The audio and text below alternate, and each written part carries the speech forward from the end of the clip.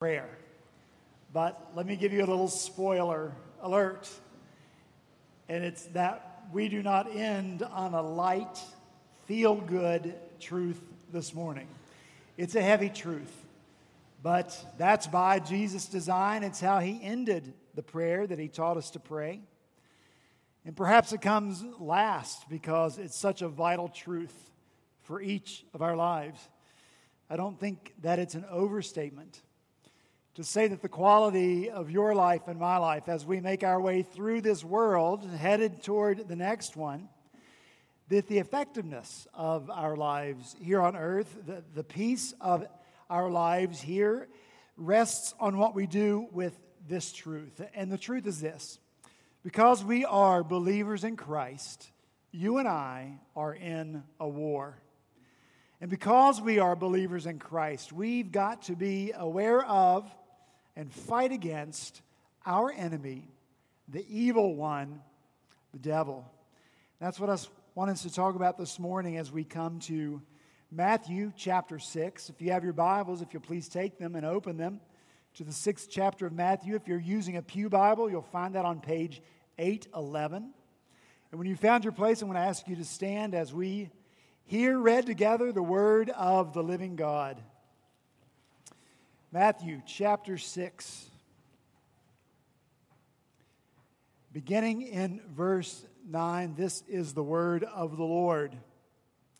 Jesus says, "Pray then like this: Our Father in heaven, hallowed be your name. Your kingdom come, your will be done, on earth as it is in heaven. Give us this day our daily bread.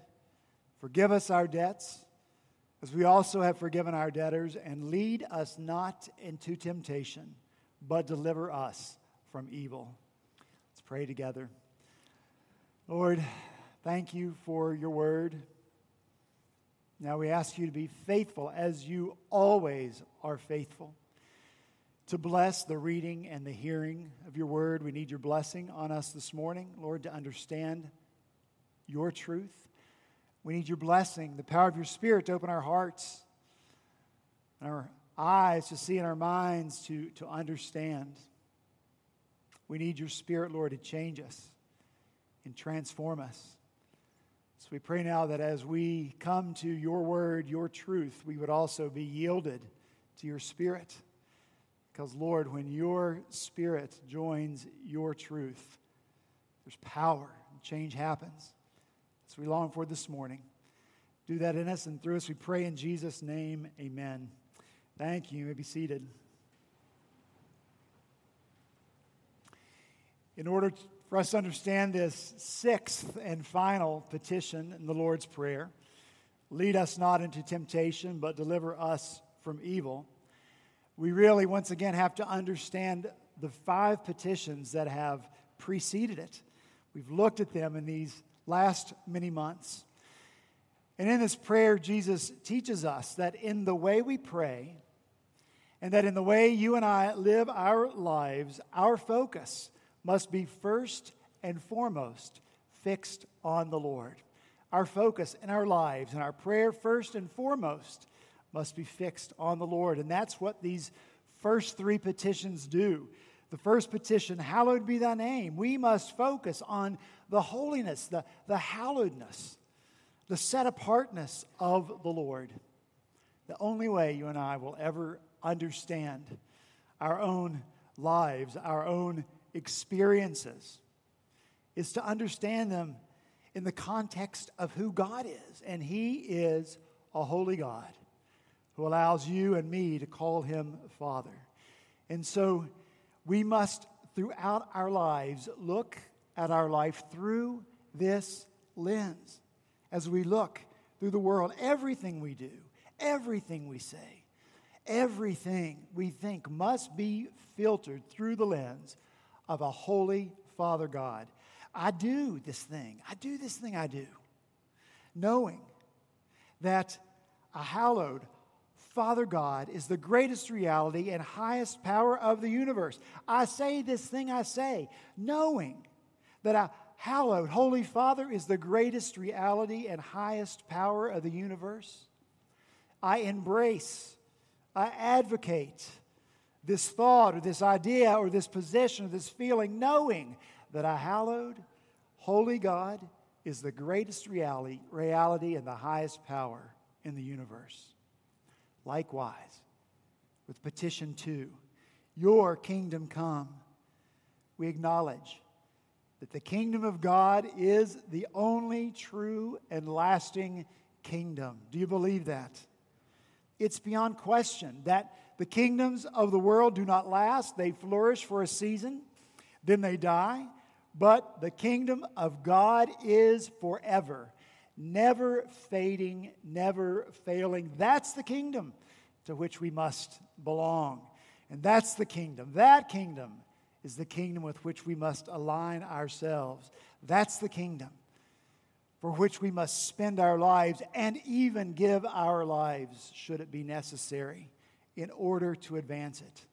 Then petition 3, your will be done. God is truth.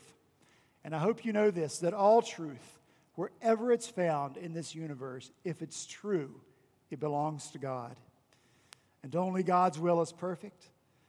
Only God's will, in distinction to every other will, is truly good. And only God's will is truly pleasing. So God's will, knowing it, doing it, it's what restores our souls. So the first focus of our lives and all our lives then must be on God, His holiness, His kingdom, and His will.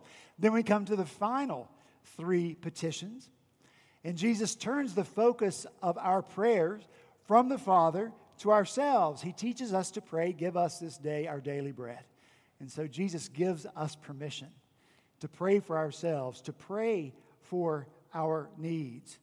And when we pray this prayer, you and I are speaking aloud, our absolute dependence on God to make provision for us. Our Father, you give us this day our daily bread. And then Jesus turns to the 5th petition. From our physical needs to our spiritual needs, our soul needs, forgive us our debts. As we saw last week, we have got to take care of our souls. Have you been taking care of your soul this week? I hope you have.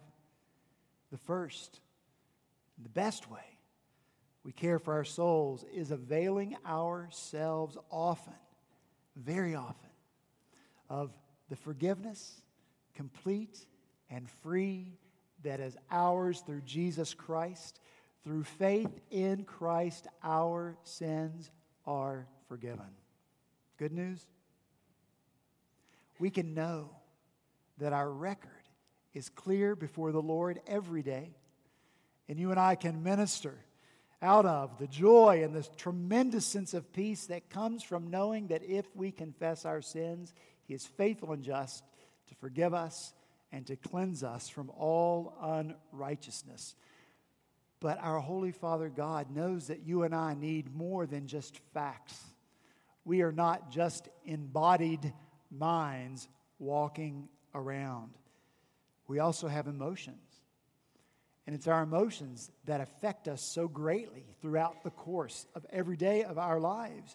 And so every day our minds tell us the truth that when our Father justified us, when He declared that we are not guilty, that He forgave all of our sins, past, present, and future.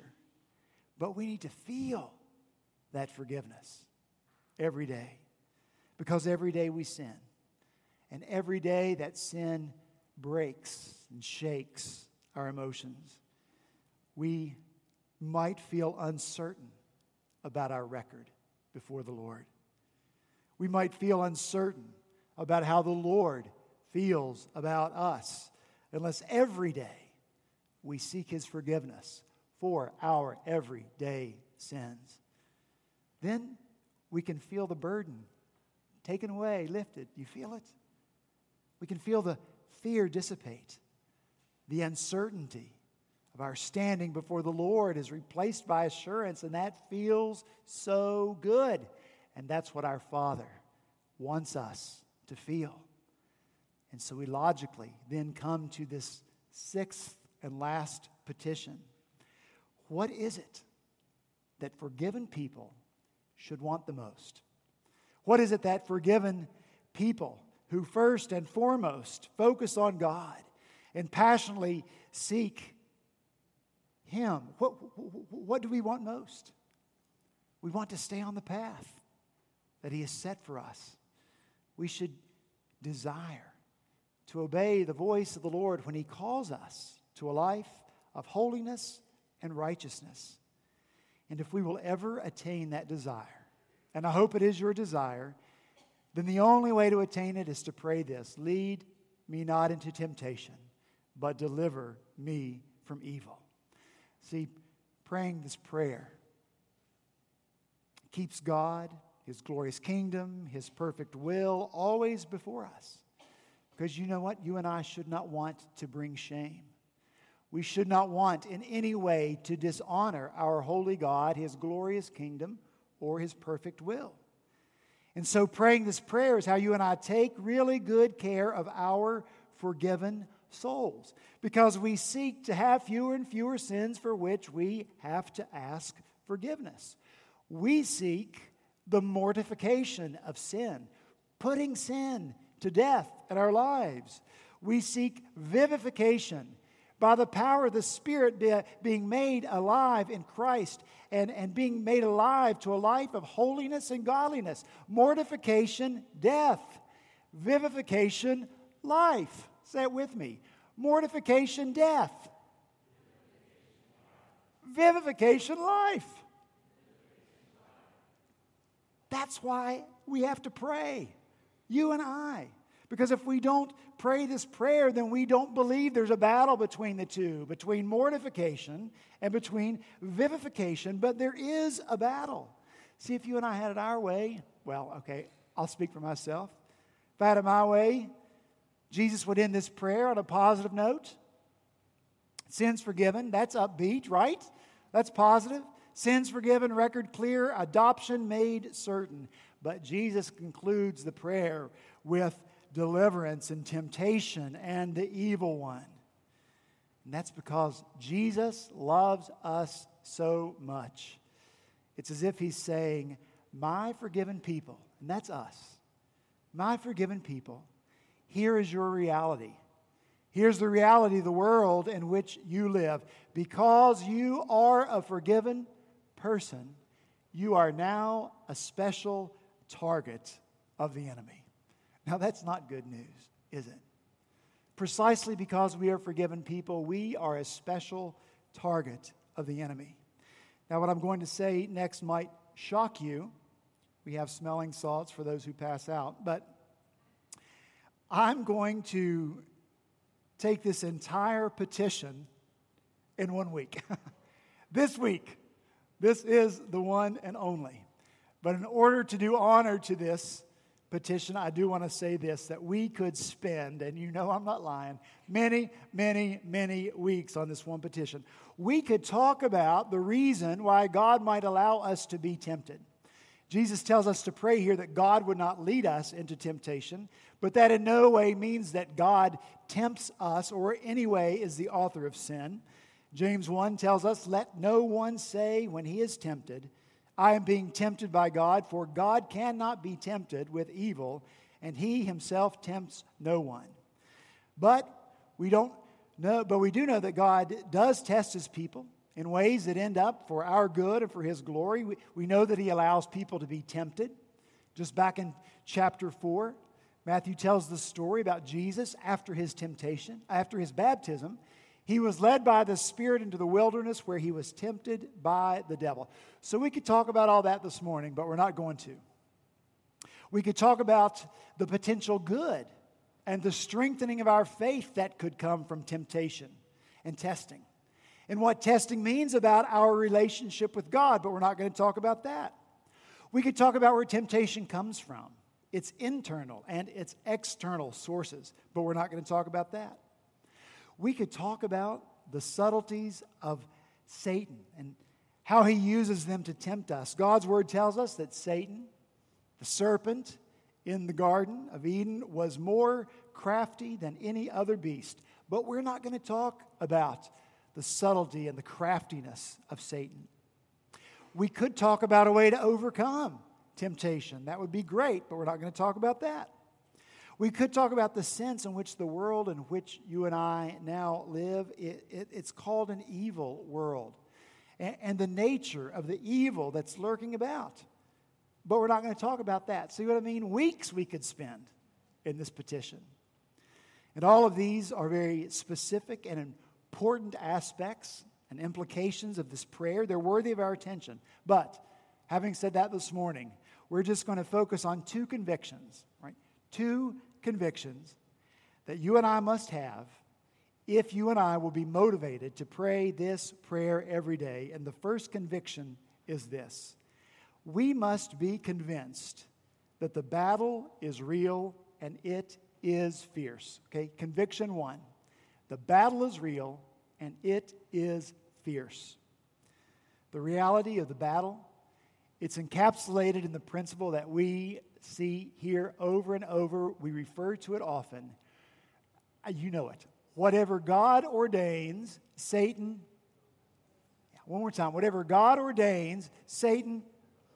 Right. If God ordains that you focus first and foremost on Him, guess what? Satan opposes that, and he will distract you and divert your attention somewhere else. If God ordains that you be released from guilt through Jesus, guess what? Satan opposes that. He wants you to feel guilty all the time. If God ordains that you and I be debt-free, forgive us our debts, then Satan wants us to drown in debt. And this opposition is the reality of our human experience. The earliest pages of human history describe it for us. Genesis chapter 3. After Eve listened to the voice of Satan, and after she and Adam disobeyed God and ate the fruit of the tree of which God said, don't eat it. God said this to the serpent, to Satan: I will put enmity between you and the woman, and between your offspring and her offspring. The Message translates Genesis 3:15 this way: I'm declaring war between you and the woman, between your offspring and hers. Please notice, it's God Himself who is declaring war. There can be no peace between the holiness of God and the sinfulness of Satan. There can be no peace between a kingdom of light and a kingdom that is darkness. And so enmity must, by necessity, exist between the two. So you and I are deluded this morning if we believe we can find some sort of happy medium between the two, so that we do just enough to keep God happy and appease Him, but still dabble a little bit in the ways of the enemy, the ways that we enjoy so much. Forget it. You and I will never find that medium. It must be war, never peace between the two. And so that means that those of us who love God, if you love God this morning, you have to hate the ways of Satan. Hate them. Not toy with them, not wink at them a little. We must oppose them in every form and must hate them just as much as Satan hates everything about the kingdom of God. And make no mistake about it, the evil one against whom Jesus tells us to ask for deliverance, he hates God and he hates God's people. I told you this was a heavy sermon. I gave you that spoiler alert. That means he hates you. He hates you if you're a believer in Christ. Why is his hate so intense? Think about it. Sometime before God created man and woman, Satan was a glorious angel. He was a glorious angel in heaven. But Satan wanted more beauty. He wanted more glory than God had given to him. In fact, he wanted to be God, to replace God. And so he rebelled against the one and only true and living God. And for the magnitude of the pride that drove him to that, and for the magnitude of his rebellion against God himself, he was cast out of heaven. He was cast out of the presence of God. He could not have known the misery of that condition. He could not have imagined the magnitude of the loss until it became his reality. Now, please imagine Satan looking on is Adam and Eve, created from the dirt. The dirt. They were created from it. Being so close to God, walking and talking with him in the cool of the day, enjoying the closeness with God that Satan himself had once enjoyed. Imagine how he despises them for enjoying what he lost. Imagine his rage. And so the goal of his existence from the time of their creation became and remains to this very day disrupting that relationship, preventing that relationship between us and God from ever coming into existence, seeking to disrupt it or hopefully destroy it when it does come into existence. He wants no one to have what he lost. You know, my hometown was Confederate, even though I'm from West Virginia. And it was set on fire during the Civil War by the Confederacy when they had to flee. And so, as was the common thinking of that day, if they couldn't have the town, then they certainly wouldn't let it fall into the hands of the enemy to enjoy its spoils. Spoils might be a little strong for my hometown, but you get the point. And so they destroyed it. They reduced the town to ashes, and that tends to be human nature, doesn't it? If I can't have it, nobody will. And it's certainly Satan's attitude. He lost God, and he wants everyone else to suffer that same loss. If he can't have God, he wants no one to have him. How he despises to see you and me, even in this moment, worshiping God, loving him, praising him, thanking him for all he's done for us. Famous Puritan preacher Thomas Watson writes of the magnitude of the malice of our enemy. He says, his malice is great because though knowing his tempting men to sin will increase his own torment in hell, he will not leave it off. Every temptation makes his chain heavier and his fire hotter, and yet he continues to tempt. Dutch theologian Herman Witsius, also from the Puritan era, he wrote this, that Satan bends all his attack on those whom Christ has claimed to be his own.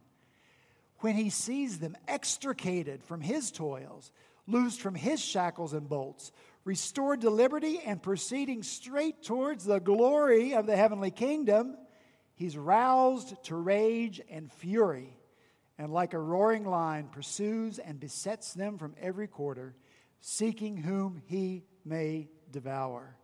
Listen, the battle is real and the battle is fierce. Always there must be enmity between Satan and those who love God. Make no mistake about it. Satan is not your friend. He attempts to trick us into thinking he is. How he loves to have us think of our Heavenly Father as a strict Father, rigid, the cosmic killjoy whose goal is to prevent you from ever having any joy or fun out of this life, while he, according to Scripture, masquerades as an angel of light. I'm your friend. I'll help you not be so uptight, so prudish, so puritanical, to help you live a little, enjoy life. Do not believe it. What he only and always seeks is your destruction. And until you and I are convinced and convicted of that, we will have no motivation to pray this prayer, lead me not into temptation, deliver me from evil. But when you have this conviction, you will pray. Let's turn to the second conviction.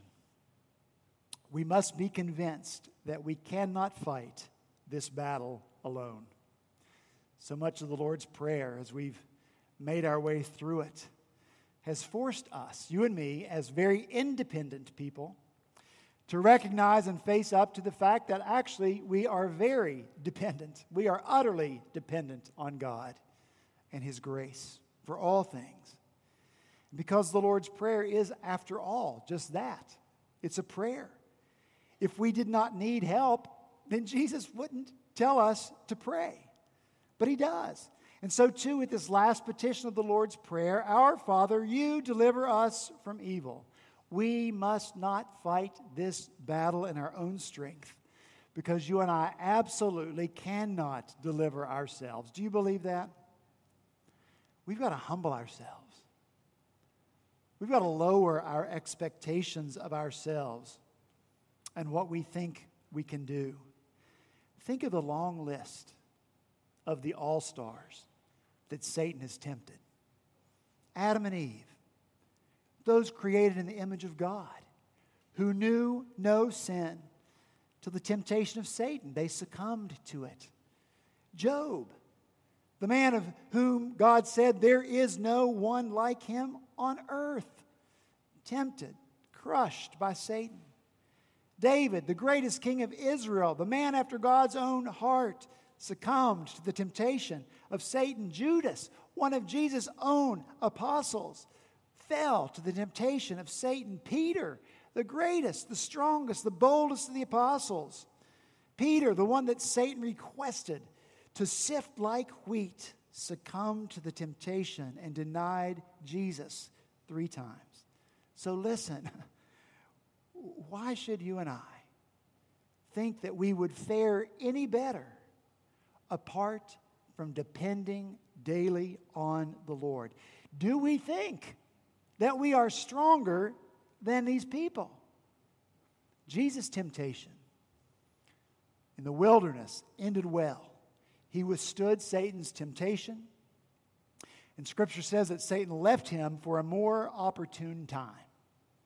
Throughout his ministry, Satan is looking for an opportunity, for an opportune time to tempt Jesus. And when did that time come? That time came in the Garden of Gethsemane, when Jesus was praying the night before He was to go to the cross. And Jesus hoped that there might exist another way to secure salvation for you and for me. And if such a way existed, Jesus wanted to take it. Let this cup pass from me.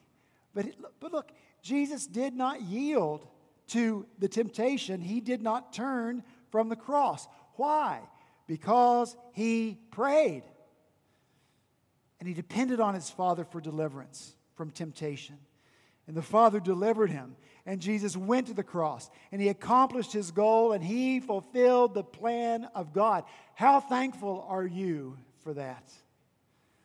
Why do we think that we can withstand temptation and survive the evil around us unless the Lord deliver us?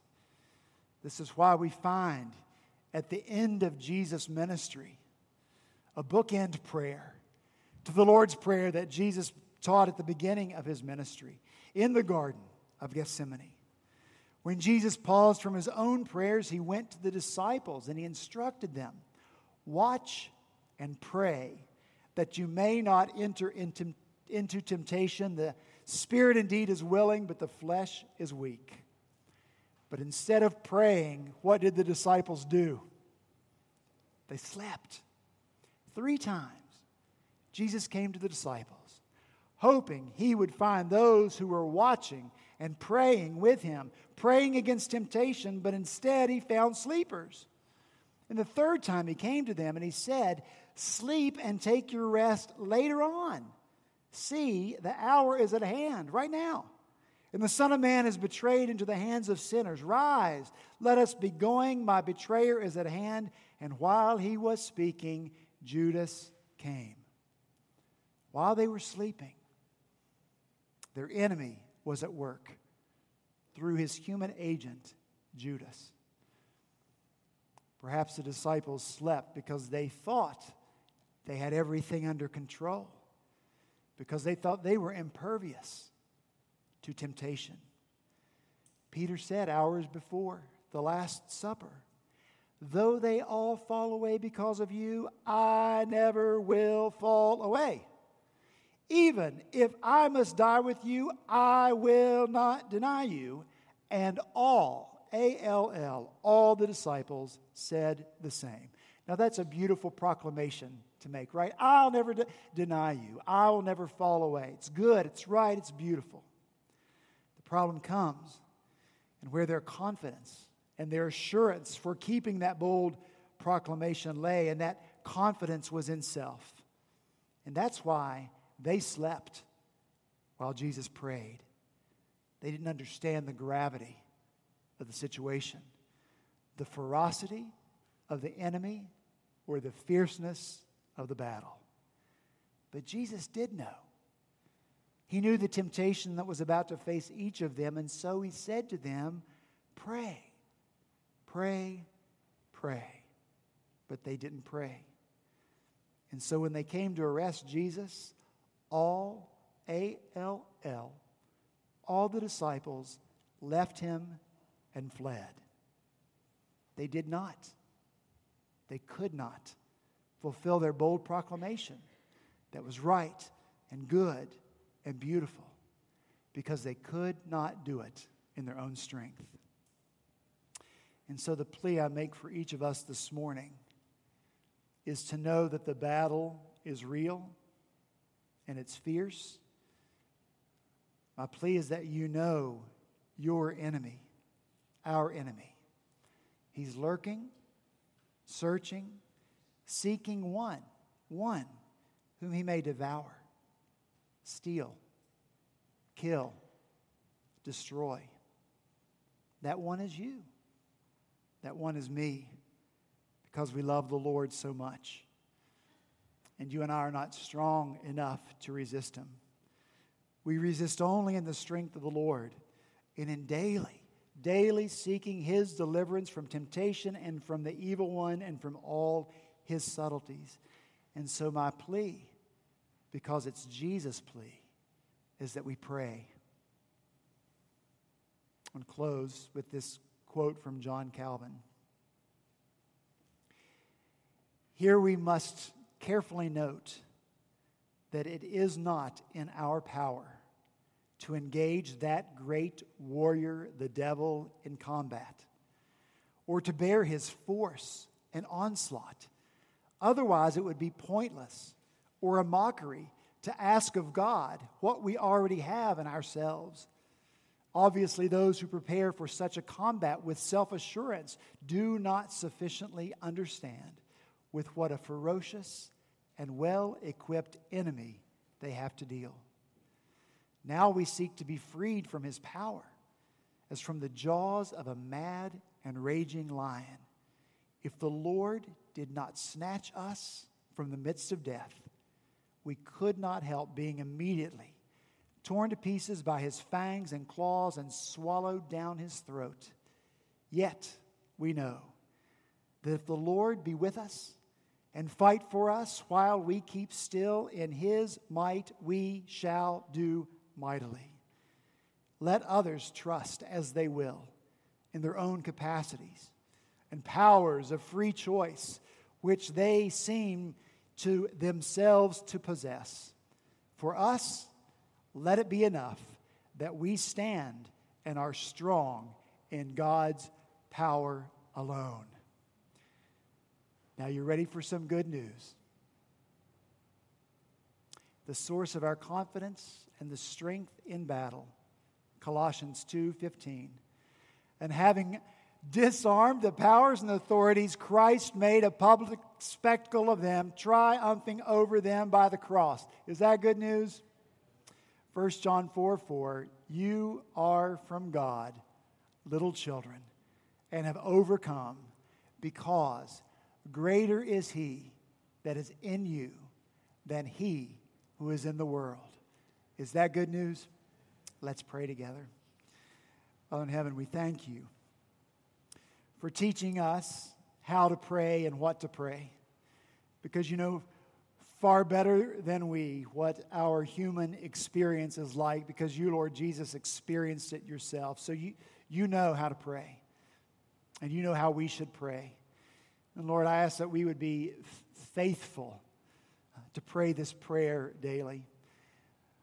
Lord, help us put aside the voices of our culture that would ridicule this, would ridicule me, would send me back to Puritan New England for my antiquated thoughts and beliefs. That's what our world says now.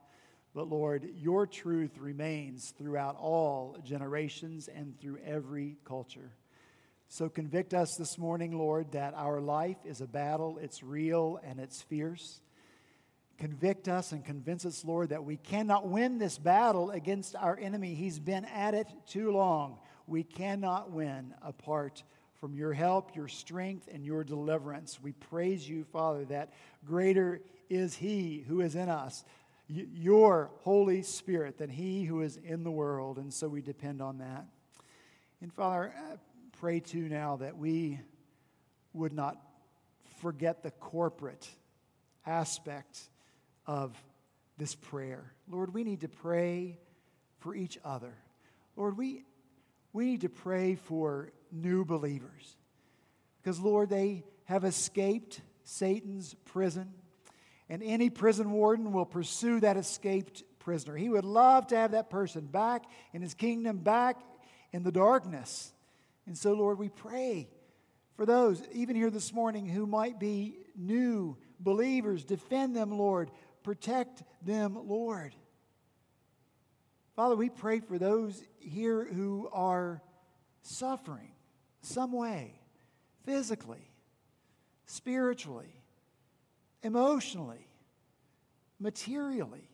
Lord, suffering people are vulnerable, and they can doubt your love and your goodness, and the enemy can take advantage of that weakness. And so, Lord, we pray for those people as well.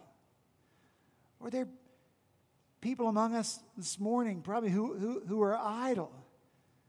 Now, I was always taught growing up that idle hands are a devil's workshop. Lord, we distract ourselves, we amuse ourselves so that we don't think. And we don't fix our focus on you and what's honorable and pure and worthy and excellent. And so, Lord, for those people, I pray as well, they too can be a special target of the enemy and his subtleties. So, Lord, pray for these, pray for so many others. Convict us of our need for prayer, and help us, Lord, to pray for one another. Oh, Father, lead us not into temptation, but deliver us from evil. In Jesus' name, amen.